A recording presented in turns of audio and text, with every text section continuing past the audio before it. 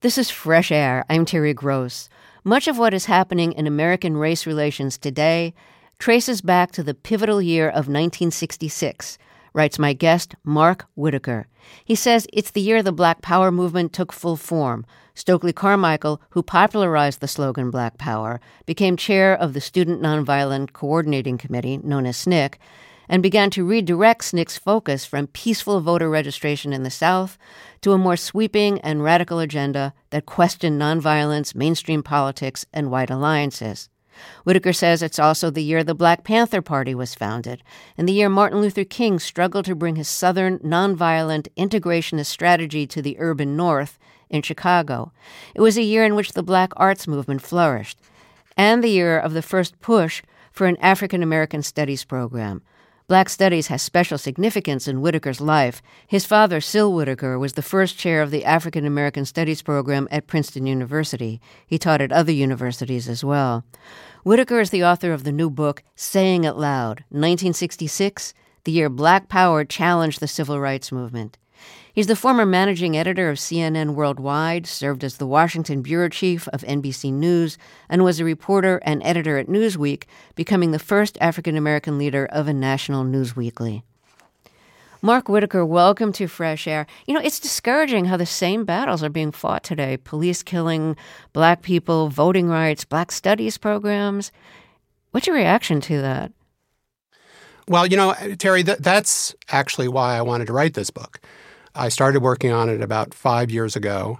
The Black Lives Matter movement had become a real phenomenon. And it was a new movement led by a young Black generation focused around a symbol that was getting a lot of attention, but that not everybody understood, and that both challenged the white power structure, but also questioned a lot of the agenda of the older Black establishment. And I was watching all of this unfold, and I was thinking, you know, this looks a little familiar. It looks a lot like the Black Power movement of the 60s. So 1966, as you said, is the year the Black Power movement gets started. Stokely Carmichael made those words famous. That year, 1966, he was invited to a conference on Black Power and its challenges at the University of California, Berkeley. I want to play a short clip about why he'd become disillusioned with the civil rights movement's emphasis on integration. And this is from his 1966 speech at Berkeley. Now, several people have been upset because we've said that integration was irrelevant when initiated by blacks, and that in fact it was a subterfuge, an insidious subterfuge for the maintenance of white supremacy. Now, we maintain that in the past 6 years or so, this country has been feeding us a thalidomide drug of integration, and that some Negroes have been walking down a dream street talking about sitting next to white people, and that does not begin to solve the problem. That when we went to Mississippi, we did not go to sit next to Ross Barnett. We did not go to sit next to Jim Clark. We went to get them out of our way. And that people ought to understand that we were never fighting for the right to integrate. We were fighting against white supremacy.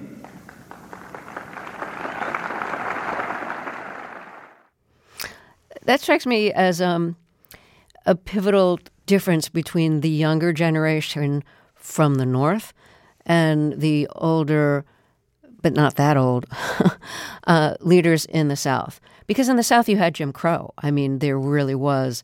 You couldn't go into restaurants, or you had to sit in the back of the bus. As much as there was actual segregation in the North, you could still go into places. I mean, you didn't have to drink from different water fountains and things like that. So this is a real split between the Black Power generation and the peaceful, nonviolent generation of civil rights leaders. Add to what Stokely Carmichael said about not wanting the emphasis to be on integration. So what Stokely realized, particularly after the passage of the Voting Rights Act in 1965, was that just registering blacks in the South to vote really wasn't going to get them that far, as difficult as that was. Why? Because those states were completely controlled by segregationist Democrats, the most famous of which we all know was George Wallace, who was the governor of Alabama. So Stokely's position was, why should we register all of these black folks to vote just to have to turn around and vote for white supremacists? So what he wanted to do was to organize, and what he started in Lowndes County, Alabama in 65 and 66, was organizing blacks to form their own political party. They could elect their own officials. So in terms of integration, what Stokely was saying about the South vis-a-vis poor blacks, and then later the Panthers were saying even in the North vis-a-vis urban blacks in places like Oakland, where they came from, was that actually white people were not interested in integrating with poor blacks in the South or in the North. That integration was sort of a project by middle-class blacks for middle-class white people who might be willing to live side by side with their kind, with the black middle class, but not necessarily with the black poor and the black underclass in the North. Carmichael popularized the phrase Black Power. He wasn't the first person to use it. One of his colleagues at SNCC was. But tell us how that phrase originated and what it was originally meant to mean. It was during the Meredith March in June of 1966. Stokely Carmichael had come down there with Dr. King and other leaders to carry on the march of James Meredith, the black activist who had been shot by a white supremacist on the highway. And they were going from Memphis all the way to Jackson, Mississippi. In the middle of the march, at a nighttime rally, after spending the whole day in jail because he had been arrested for setting up tents in a black schoolyard. With the permission of the school. With the permission of the school. But the cops, the white local cops, arrested him anyway. Stokely gets out that evening just in time to come to speak at a rally. 500 local black folks are assembled in a sandlot field in Greenwood, Mississippi. And he decides that rather than saying the chant that had become, the rallying cry for the civil rights movement for years, which was freedom now. What do we want? Freedom now. Instead, he stands up and he says, we've had enough of saying freedom now. He said, I've been to prison. This is the 27th time I've been to prison since I came down here to organize in the South. What we're now going to chant is Black Power. And then he says, we want Black Power. And the crowd cries back, Black Power. And he repeats it. We want Black Power. They chant back, we want Black Power. This goes on back and forth 5 or 6 times. And the next day it gets reported by the Associated Press. The story gets picked up in 200 newspapers around the country, and all of a sudden everybody's talking about Black Power. And when the press picks it up, some of the press interprets this is racism of blacks against whites. What the press immediately hears in the slogan Black Power are 2 things. One is violence. Oh, what you're saying is blacks want to take power through violence. And the other was, this is all black. In other words, you're talking about Black Power. There's no room for white people. Now, as we'll discuss, both of those things become more of a part of the message as time goes on. It becomes almost like a self-fulfilling prophecy. But at the very beginning, it was really the press reading those things into it as much as it was the original intent. 1966, the year that you write about in your book, is also a year of a lot of disputes within the civil rights movement between, for instance, the Southern Christian Leadership movement and Martin Luther King and the younger people who want more power, more black power, as opposed to just like peaceful resistance. So let's talk about some of those controversies. Why don't you describe what some of those controversies were between the older generation and the younger generation? And again, when I say older generation, I mean Martin Luther King was How old was he when he died? Like around 36? 39. 39, yeah. So when I say younger, it's like the difference between like people in their 30s and people in their 20s. Everybody's young in that movement. No, and actually one of the things I write about in the book is that the press portrayed Carmichael as King's nemesis.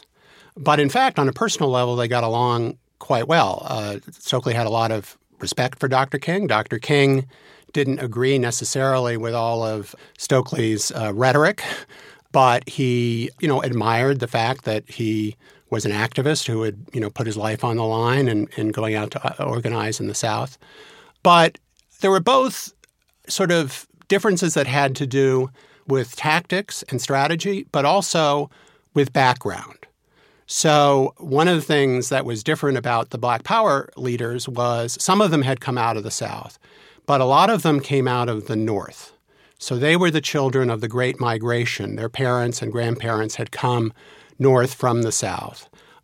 They had had educational opportunities that blacks in the South didn't necessarily have. Carmichael himself had gone to Howard University, and before that to the Bronx High School of Science in New York, an elite high school. And they just didn't have the sort of tradition of deference, frankly, that the older generation in the South had. They were less rooted in the church than the previous civil rights generation. So they just sort of had a different attitude. They were impatient. They had seen their parents,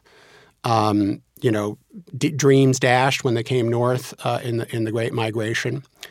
So that was the difference in background, but of course there were tactical differences as well.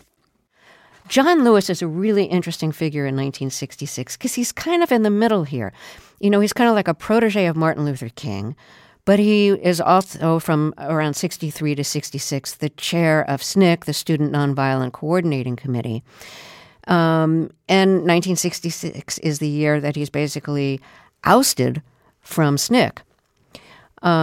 And Lewis had been one of the original freedom riders. He was a voting rights activist. He registered black voters in the South. He was arrested many times. Everybody probably knows that he led one of the marches from Selma to Montgomery, and his skull was split open by police in Selma while marching over the Edmund Pettus Bridge. So he's kind of in the middle here. Because he's allied with SNCC, which is becoming very disillusioned with mainstream politics and with the emphasis on integration. But his roots are with Martin Luther King and peaceful nonviolence and voting rights. So why was he ousted in 1966 from SNCC? After Selma, he was famous. And he used that fame to go around the country and also overseas to raise money for SNCC. So that was good for, SNCC's coffers. But it actually distanced him from a lot of the SNCC membership. And so he got out of touch with this increasingly militant mood that was taking shape in 1966. And that spring, there was one of these periodic retreats that SNCC would have. The entire membership, they'd take a week off. They'd all assemble at some place that they had been able to rent, at a cheap cost. And they would discuss strategy, but they would also elect officers for the next year. And Lewis had been in Europe giving speeches, raising money. He arrives badly jet-lagged to this retreat at a religious camp outside of Nashville, expecting that he's going to be reelected. But a lot of the rank-and-file SNCC members at that point were upset with him for being too distant, too preoccupied with all of this travel, but also with still being too close to King. But actually, I think the issue was much more with LBJ. And as one of them put it, every time LBJ calls, he rushes to send his suit to the dry cleaner and get on a plane to go to Washington. So on the last night of the retreat, they have this vote. On the first ballot, he wins easily. But then people drift off to go to sleep. A young SNCC member comes into the hall and says, "Oh, wait a second. Not enough people voted." because a lot of people were ambivalent and they had abstained. Anyway, they force another vote. The debate goes on all night long. Finally, at the crack of dawn the next morning, they have another vote, and this time Stokely wins. And it crushed John Lewis. You know, he said in his autobiography that he kind of knew that there was Stokely accused of plotting against him, other people, but he clearly did not see it coming. This had been his identity. You know, he grew up as a poor sharecropper for his young life, and it really took him a decade to recover. You know, we remember him now as this sainted congressman and beloved national figure. But that experience just completely crushed him, and it took a long time for him to recover. Because he'd basically given his life to SNCC. He had literally had almost died many times and gone to jail dozens of times for SNCC. And even the people who voted against him, one of the reasons they were so ambivalent is that even though they thought he was too mainstream, he was, you know, too interested in allying himself with King and with LBJ, nobody disputed his bravery. What did it represent within the civil rights movement that John Lewis was basically ousted from SNCC? Well, I think it had two effects. One was on the way that SNCC was perceived by the outside world, particularly the white world. John Lewis was someone who was deeply respected by white journalists, by people who gave money to SNCC. And once they learned that he had been removed very precipitously, unexpectedly, it immediately sort of cast a shadow over the people who had ousted him. In other words, Stokely Carmichael and the new leadership group. They were immediately suspect in the eyes of a lot of people who supported John Lewis. But the other effect was internal. John Lewis had always stood for the principle of SNCC being open to white membership. He had a lot of very close friends among some of the original white members of SNCC. And so to the degree that as 1966 progressed and the whole issue of white participation loomed larger and larger, and it eventually led by the end of the year to the expulsion of the last remaining white members of SNCC. I think if John Lewis had been there, he would have fought that very aggressively. And once he was gone, the door was more and more open to that happening. What were the consequences of, for instance, ousting the remaining white members of SNCC? Well, first of all, you lost people who themselves had actually given much of their young lives to SNCC. Bob Zellner and his then-wife, Dottie Dorothy Zellner, who were literally the last members. They had been among the first whites to join SNCC and were the last to be expelled. They had gone to prison, too. They had risked their lives, too, and they were incredibly committed. So you lost that. But then you lost, fundraising dried up. SNCC was largely funded by white donors. And press sympathy dissipated. And, Claiborne Carson, the great black historian at Stanford who wrote a book about SNCC, he also made the point, and I quote him in the book, that having white allies, particularly powerful white allies in various places in American society, but particularly in Washington and so forth, also provided a little bit of protection and a buffer against, for example, persecution by J. Edgar Hoover and the FBI. And once the sort of white supporters of the movement thought that there was no longer a place for them, they became a lot less interested in providing protection against what then became really rampant, which was a campaign by the FBI to investigate and to destabilize first SNCC and then later the Panthers. Well, let me reintroduce you again. If you're just joining us, my guest is journalist Mark Whitaker, author of the new book Saying It Loud, 1966, the year Black Power challenged the Civil Rights Movement. We'll be right back after a short break. I'm Terry Gross, and this is Fresh Air. Hey, this is Seth Kelly, producer at Fresh Air. And this is Molly Seavy-Nesper, digital producer at Fresh Air. We co-write the weekly Fresh Air newsletter. It's recaps of the week, staff recommendations, gems from the archive, and a glimpse at who's coming on the show soon, all in one place. It's also a fun peek behind the scenes, what goes into the producing and editing of the interviews, and a chance to meet the people who make Fresh Air. You can subscribe by going to whyy.org/freshair. You'll hear from us soon. Now, back to the show. Let's get back to my interview with Mark Whitaker, author of the new book Saying It Loud, 1966, the year Black Power challenged the Civil Rights Movement. Whitaker says 1966 is the year the Black Power movement took full form.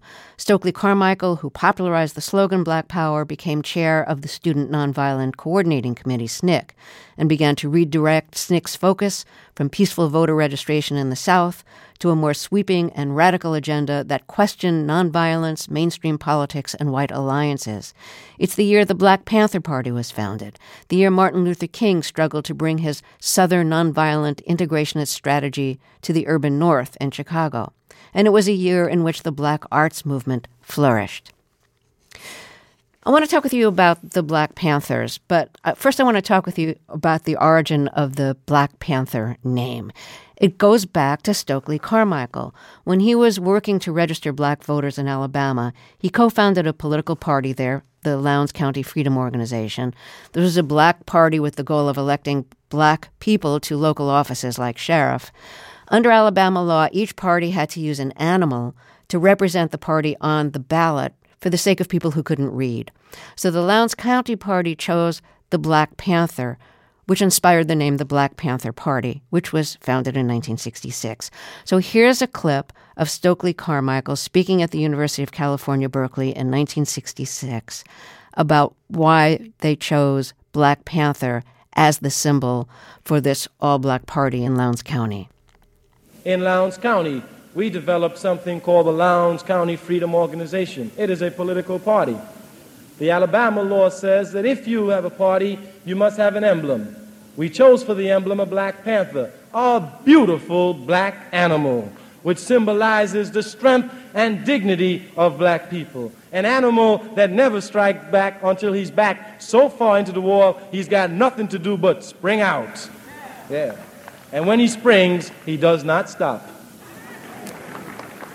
Now, there is a party in Alabama called the Alabama Democratic Party. It is all white. It has as its emblem a white rooster and the words white supremacy for the right. Now, the gentlemen of the press, because they're advertisers and because most of them are white and because they're produced by that white institution, never calls the Lowndes County Freedom Organization by its name, but rather they call it the Black Panther Party. Our question is, why don't they call the Alabama Democratic Party the White Cock Party? It's clear to us. Clear to us. Informative and funny.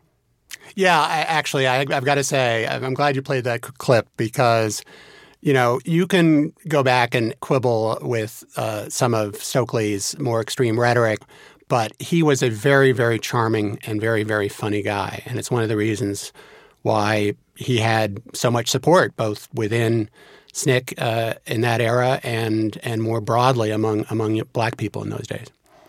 So how did that speech and the publicity for that speech lead the founders of the Black Panther Party, Bobby Seale and Huey Newton, to name their movement after this emblem used in Lowndes County? So that speech was given at Berkeley in October of 1966. It was a conference that had been organized by white organizers from the Students for a Democratic Society. And in anticipation of that speech, they brought some of the pamphlets that had been prepared for the campaign down in Alabama to the Bay Area. And so they were circulating around the Bay Area. Now, there are various stories about how Huey Newton and Bobby Seale, who founded the Black Panthers, when they first saw the symbol, But there's absolutely no question that the Panther that we now mostly associate with the West Coast Black Panthers, with their berets and leather jackets and guns, was the very same Panther that had been adopted, and the drawing of the Panther, all of that was taken wholesale from this small would-be party in rural Alabama and transplanted onto this new Black Panther Party for self-defense of folks who had grown up in the ghettos of the North and the West. So the Black Panthers not only appropriate the emblem of the Black Panther from the Lowndes County Party that Stokely Carmichael was very active in founding, they're also very inspired by Stokely Carmichael and by his rhetoric. But the Panthers take militancy a step further. Its first goal was to protect against police violence and to protect it with armed groups. How did that approach start? So it was not a totally original idea. In Watts, after the Watts riots of 1965 in Los Angeles, there had been a group of local Black activists who had decided that they were going to ride around just looking out for situations where white police were interacting with the local Black population, and just stand at a remove where the police could see them, but where they weren't trying to interfere, but just to make their presence known. Like, we're watching this, so if anything gets out of hand, if the police in any way abuse their authority, we will be witnesses. And up in the Bay Area, in Oakland, Huey Newton and Bobby Seale, who were in a community college there at that point, they're following all of this. And Huey Newton decides, and Huey Newton was sort of this interesting self-taught figure. He spent a lot of his spare time reading all sorts of things, but among them law books. And he becomes aware that in California at the time, there were open carry gun laws. In other words, it was perfectly legal to carry arms in public as long as you could see them. And so his idea was that he was going to take what was going on in Watts a step further and form a community patrol, but with guns, so that he and Bobby Seale and others would ride around as keeping their eye on the local Oakland police, but as they were standing across the street or wherever they were, they would also be holding guns. It was not, in their mind, initially the idea that they were going to confront the police or enter into, gunfights with them, but just let them know, hey, we're here and we have an eye on you. Do you think they were effective in stopping police violence or, diminishing police violence, or do you think the police became more violent in reaction to the armed resistance? Well, what happened was that, in the first weeks of their patrol, they did actually show up and they were, watched the police as they were interacting with folks on the street. And the police sort of gave them the evil eye, but there were no confrontations. But the other big thing that happens very quickly by the end of 1966 with the Panthers is that Eldridge Cleaver is released from prison. Eldridge Cleaver, who, had a very different story and had been imprisoned for rape, but started writing these prison essays that got published in Ramparts magazine. And then there was a whole movement among writers and activists to get him released. As soon as he gets out, he starts covering the Panthers for Ramparts and then asks to join them. And once Eldridge Cleaver becomes involved, he starts talking about, a much more militant, much more violent project of armed revolution. And not long after that, and this is all a year later in 1967, Huey Newton gets involved with an incident where a white cop ends up being shot and dies. He ends up going to prison for that for several years. Bobby Seale famously gets caught up by 1968 in what was now known as the Chicago 7 trial, but initially the Chicago 8 trial in Chicago around the convention in 1968. So there's this vacuum that's created because the original founders are in jail, and Eldridge Cleaver sort of takes over. And once he does, the Panthers get associated with this idea of armed revolution as opposed to local, interactions with the local police. And that makes them just a much bigger and more inviting target for the FBI. So things go off the rails with the Panthers pretty quickly, and Eldridge Cleaver has a lot to do with that. And some of the Panthers are shot by the police. Yeah. No. Look, I mean, they were definitely being persecuted. I mean, or being, at the local level and then at the larger level. So, there's after King is associated, Cleaver decides that he's going to, in protest, lead an armed assault on a local police station in Oakland. A gun battle ensues. Another of the original founders of the Panthers, Bobby Hutton, is killed. It was one of the things that really was the final straw for Huey Newton. Huey Newton was in jail, but Bobby Hutton was like a younger brother to him. And once he felt that Eldridge Cleaver had caused his death, it was really over between Newton and Cleaver. Well, let's take another short break here. If you're just joining us, my guest is journalist Mark Whitaker. His new book is called Saying It Loud, 1966, the year Black Power challenged the Civil Rights Movement. We'll be right back.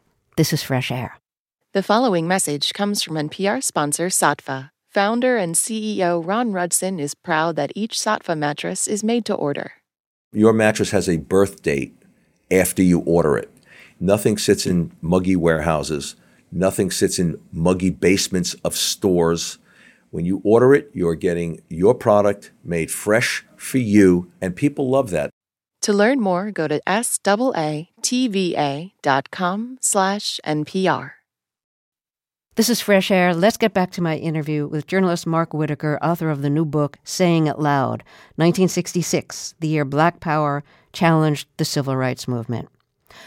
One of the things I like so much about your book is how it traces so many of the conflicts within the civil rights movement and within like the southern and the northern parts of the movement, and how each generation of leaders kind of changes the movement. What do you think is the legacy of the Black Panthers? Well, it's interesting because the other thing I talk about a lot in the book is sort of the awakening of Black consciousness on a cultural level that happened in 1966. So it was really the year when afros took off, when people started wearing dashikis, where a lot of young Blacks said, we don't want to be called Negroes anymore. And I think that when people think of the Panthers today, they have an immediate visual image.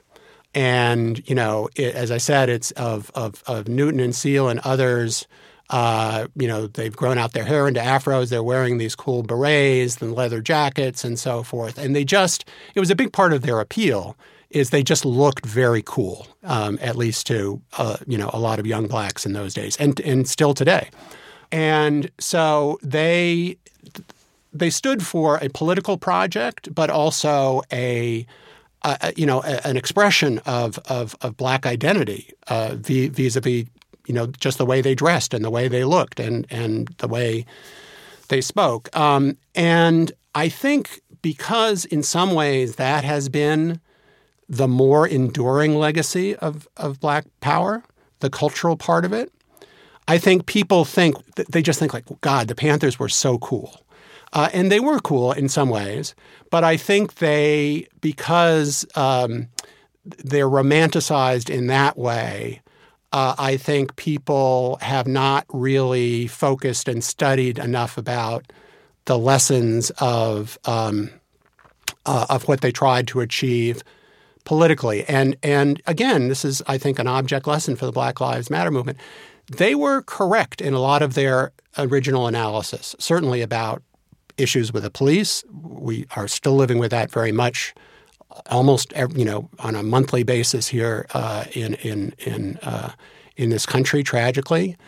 Also about the limits of integration, but they just took the way in which they dealt with it, to an extreme that ultimately just became self-defeating. Well, you say it ended in like a political backlash, kind of paving the way for Ronald Reagan to become governor of California, getting more Republicans elected to the House, to Congress, and eventually helping to pave the way for Nixon to become president.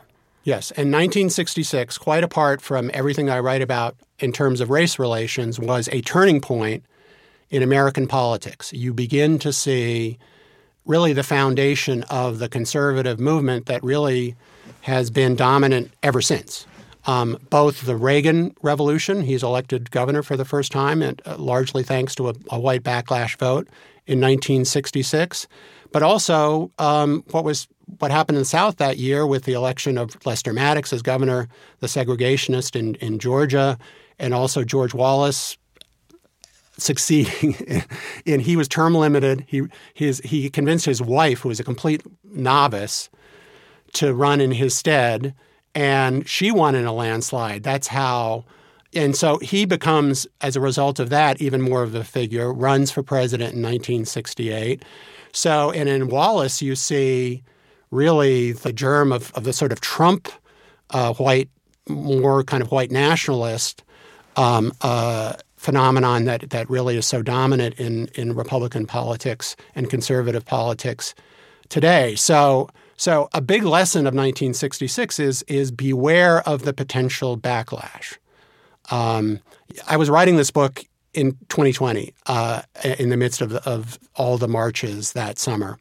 And people, when they would hear that I was working on this book, would say, oh, wow, it's so timely, this is, And I would say, well, just wait, because I'm living with this. I see what happened in 1966. And what happened in 1966 tells me that there is going to be hell to pay. There's going to be a big backlash to what looks like all this progress in 2020. And sure enough, that's what we're living with right now. What do you see as being the backlash now? Well, I think you see it in what's happening in Florida, Ron DeSantis' war on what he characterizes as critical race theory, even on teaching Black studies in high school, a new wave across the country of voter suppression initiatives largely aimed at people of color. In 2008, Barack Obama was elected president. A lot of people were talking about a post-racial America. It represented a historic breakthrough that a lot of people thought would never happen. But it also, at least in some parts of the country, actually accelerated new efforts to suppress the Black vote. And look, we've seen this throughout our history. The advances of Reconstruction begat the age of Jim Crow and the rise of the Ku Klux Klan. So if we assume there's going to be a backlash, I mean, that doesn't mean you shouldn't stand up for your rights. Not at all. Not at all. Not at all. It just means you should be prepared for it. Well, let's take another break here. If you're just joining us, my guest is Mark Whitaker, author of the new book, Saying It Loud, 1966, the year Black Power challenged the Civil Rights Movement. We'll be right back after a break. This is Fresh Air.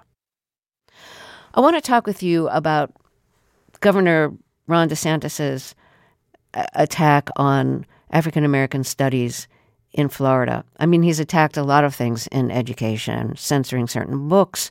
He has the Anti-Woke Act, in which you're not allowed to teach at certain grade levels anything pertaining to homosexuality or gay rights or being queer. So DeSantis has banned the Advanced Placement Black Studies program in Florida. He banned it after a draft was leaked of the curriculum for African-American studies that was drawn up by the College Board. And on February 1st, the College Board released the official curriculum, and it had removed, maybe in response to all the pushback from DeSantis, had removed some of the subject matter that DeSantis had criticized, like certain Black writers and scholars associated with critical race theory or being queer or Black feminism, the Black Lives Matter movement. It added Black conservatism as a possible research subject.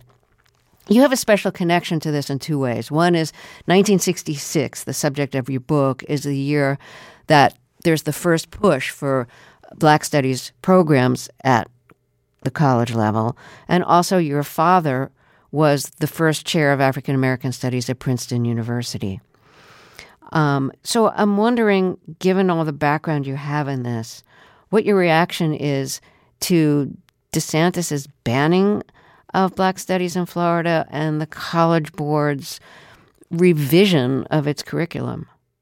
Well, again, here I think it's useful to actually go back and look at the origins of all of this. I mean, DeSantis is treating Black Studies as essentially a sort of a conspiracy to make young white people feel bad about their privilege and their heritage. Whereas, in fact, originally in 1966, the first advocates of Black Studies were really focused on Black folks. They thought Black folks didn't know enough about their own history, and that part of this, new emerging Black consciousness was to learn more about that and to embrace it.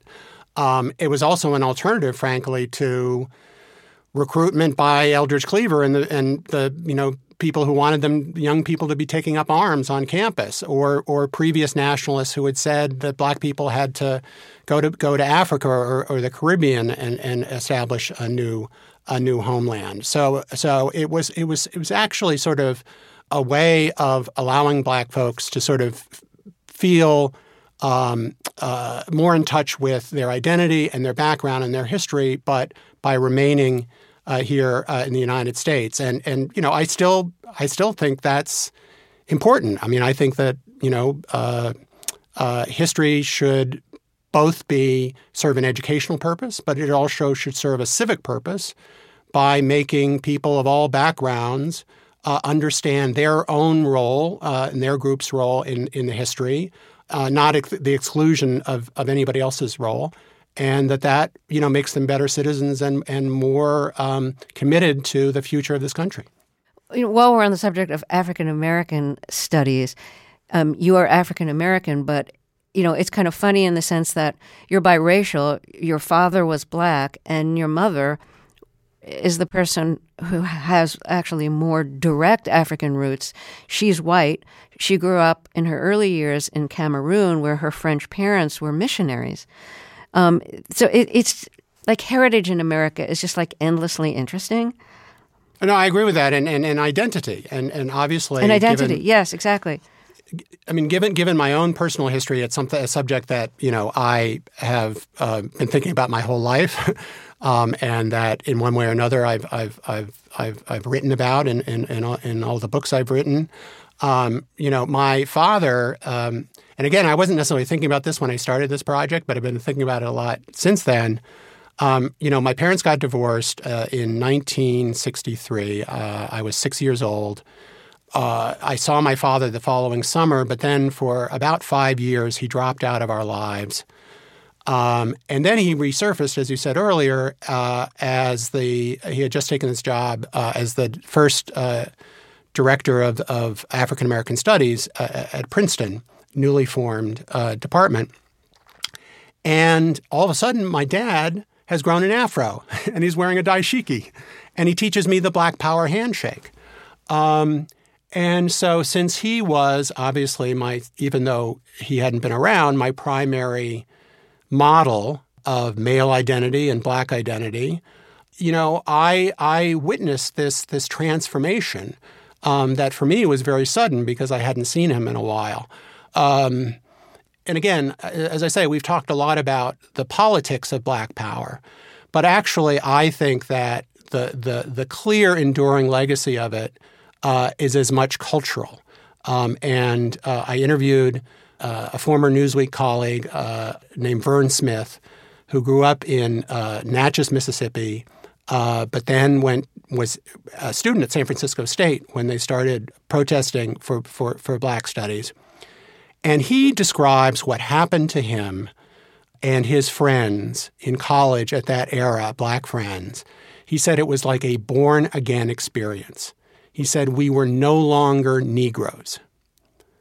Now think about that. I mean, think about just within the space of a year or two, this shift in consciousness to think about yourself in a completely different way. And, and that went, in my opinion, well beyond the politics. It was really an issue of how do we think about ourselves? Who are we? What do we call ourselves? How are we allowed to be in the world? How are we allowed to dress? How do we interact with each other, and not just white people? It was revolutionary, and it really changed everything. And I think Black America was never the same afterwards. Mark Whitaker, thank you so much for talking with us. Well, thank you so much for having me. Mark Whitaker is the author of the new book, Saying It Loud, 1966, the year Black Power challenged the Civil Rights Movement. Tomorrow on Fresh Air, we'll talk about the new documentary, All the Beauty and the Bloodshed. It focuses on world-famous photographer Nan Goldin, whose early photos were considered transgressive, but they were just about her friends, drag queens, gays and lesbians, underground artists, heroin users. A few years ago, she started a campaign and a series of protests demanding that museums stop taking financial donations from the Sackler family and remove the Sackler name from museum walls. The Sacklers owned Purdue Pharma, which manufactured and unscrupulously marketed OxyContin, leading to the opioid epidemic. Goldin got addicted after it was prescribed to her while recovering from surgery. We'll talk with Goldin and the film's director, Laura Poitras. I hope you'll join us. Our interviews and reviews are produced and edited by Amy Salet, Phyllis Myers, Sam Brigger, Lauren Krenzel, Teresa Madden, Anne-Marie Baldonado, Thea Challoner, Seth Kelly, Susan Yakundi, and Joel Wolfram. I'm Terry Gross.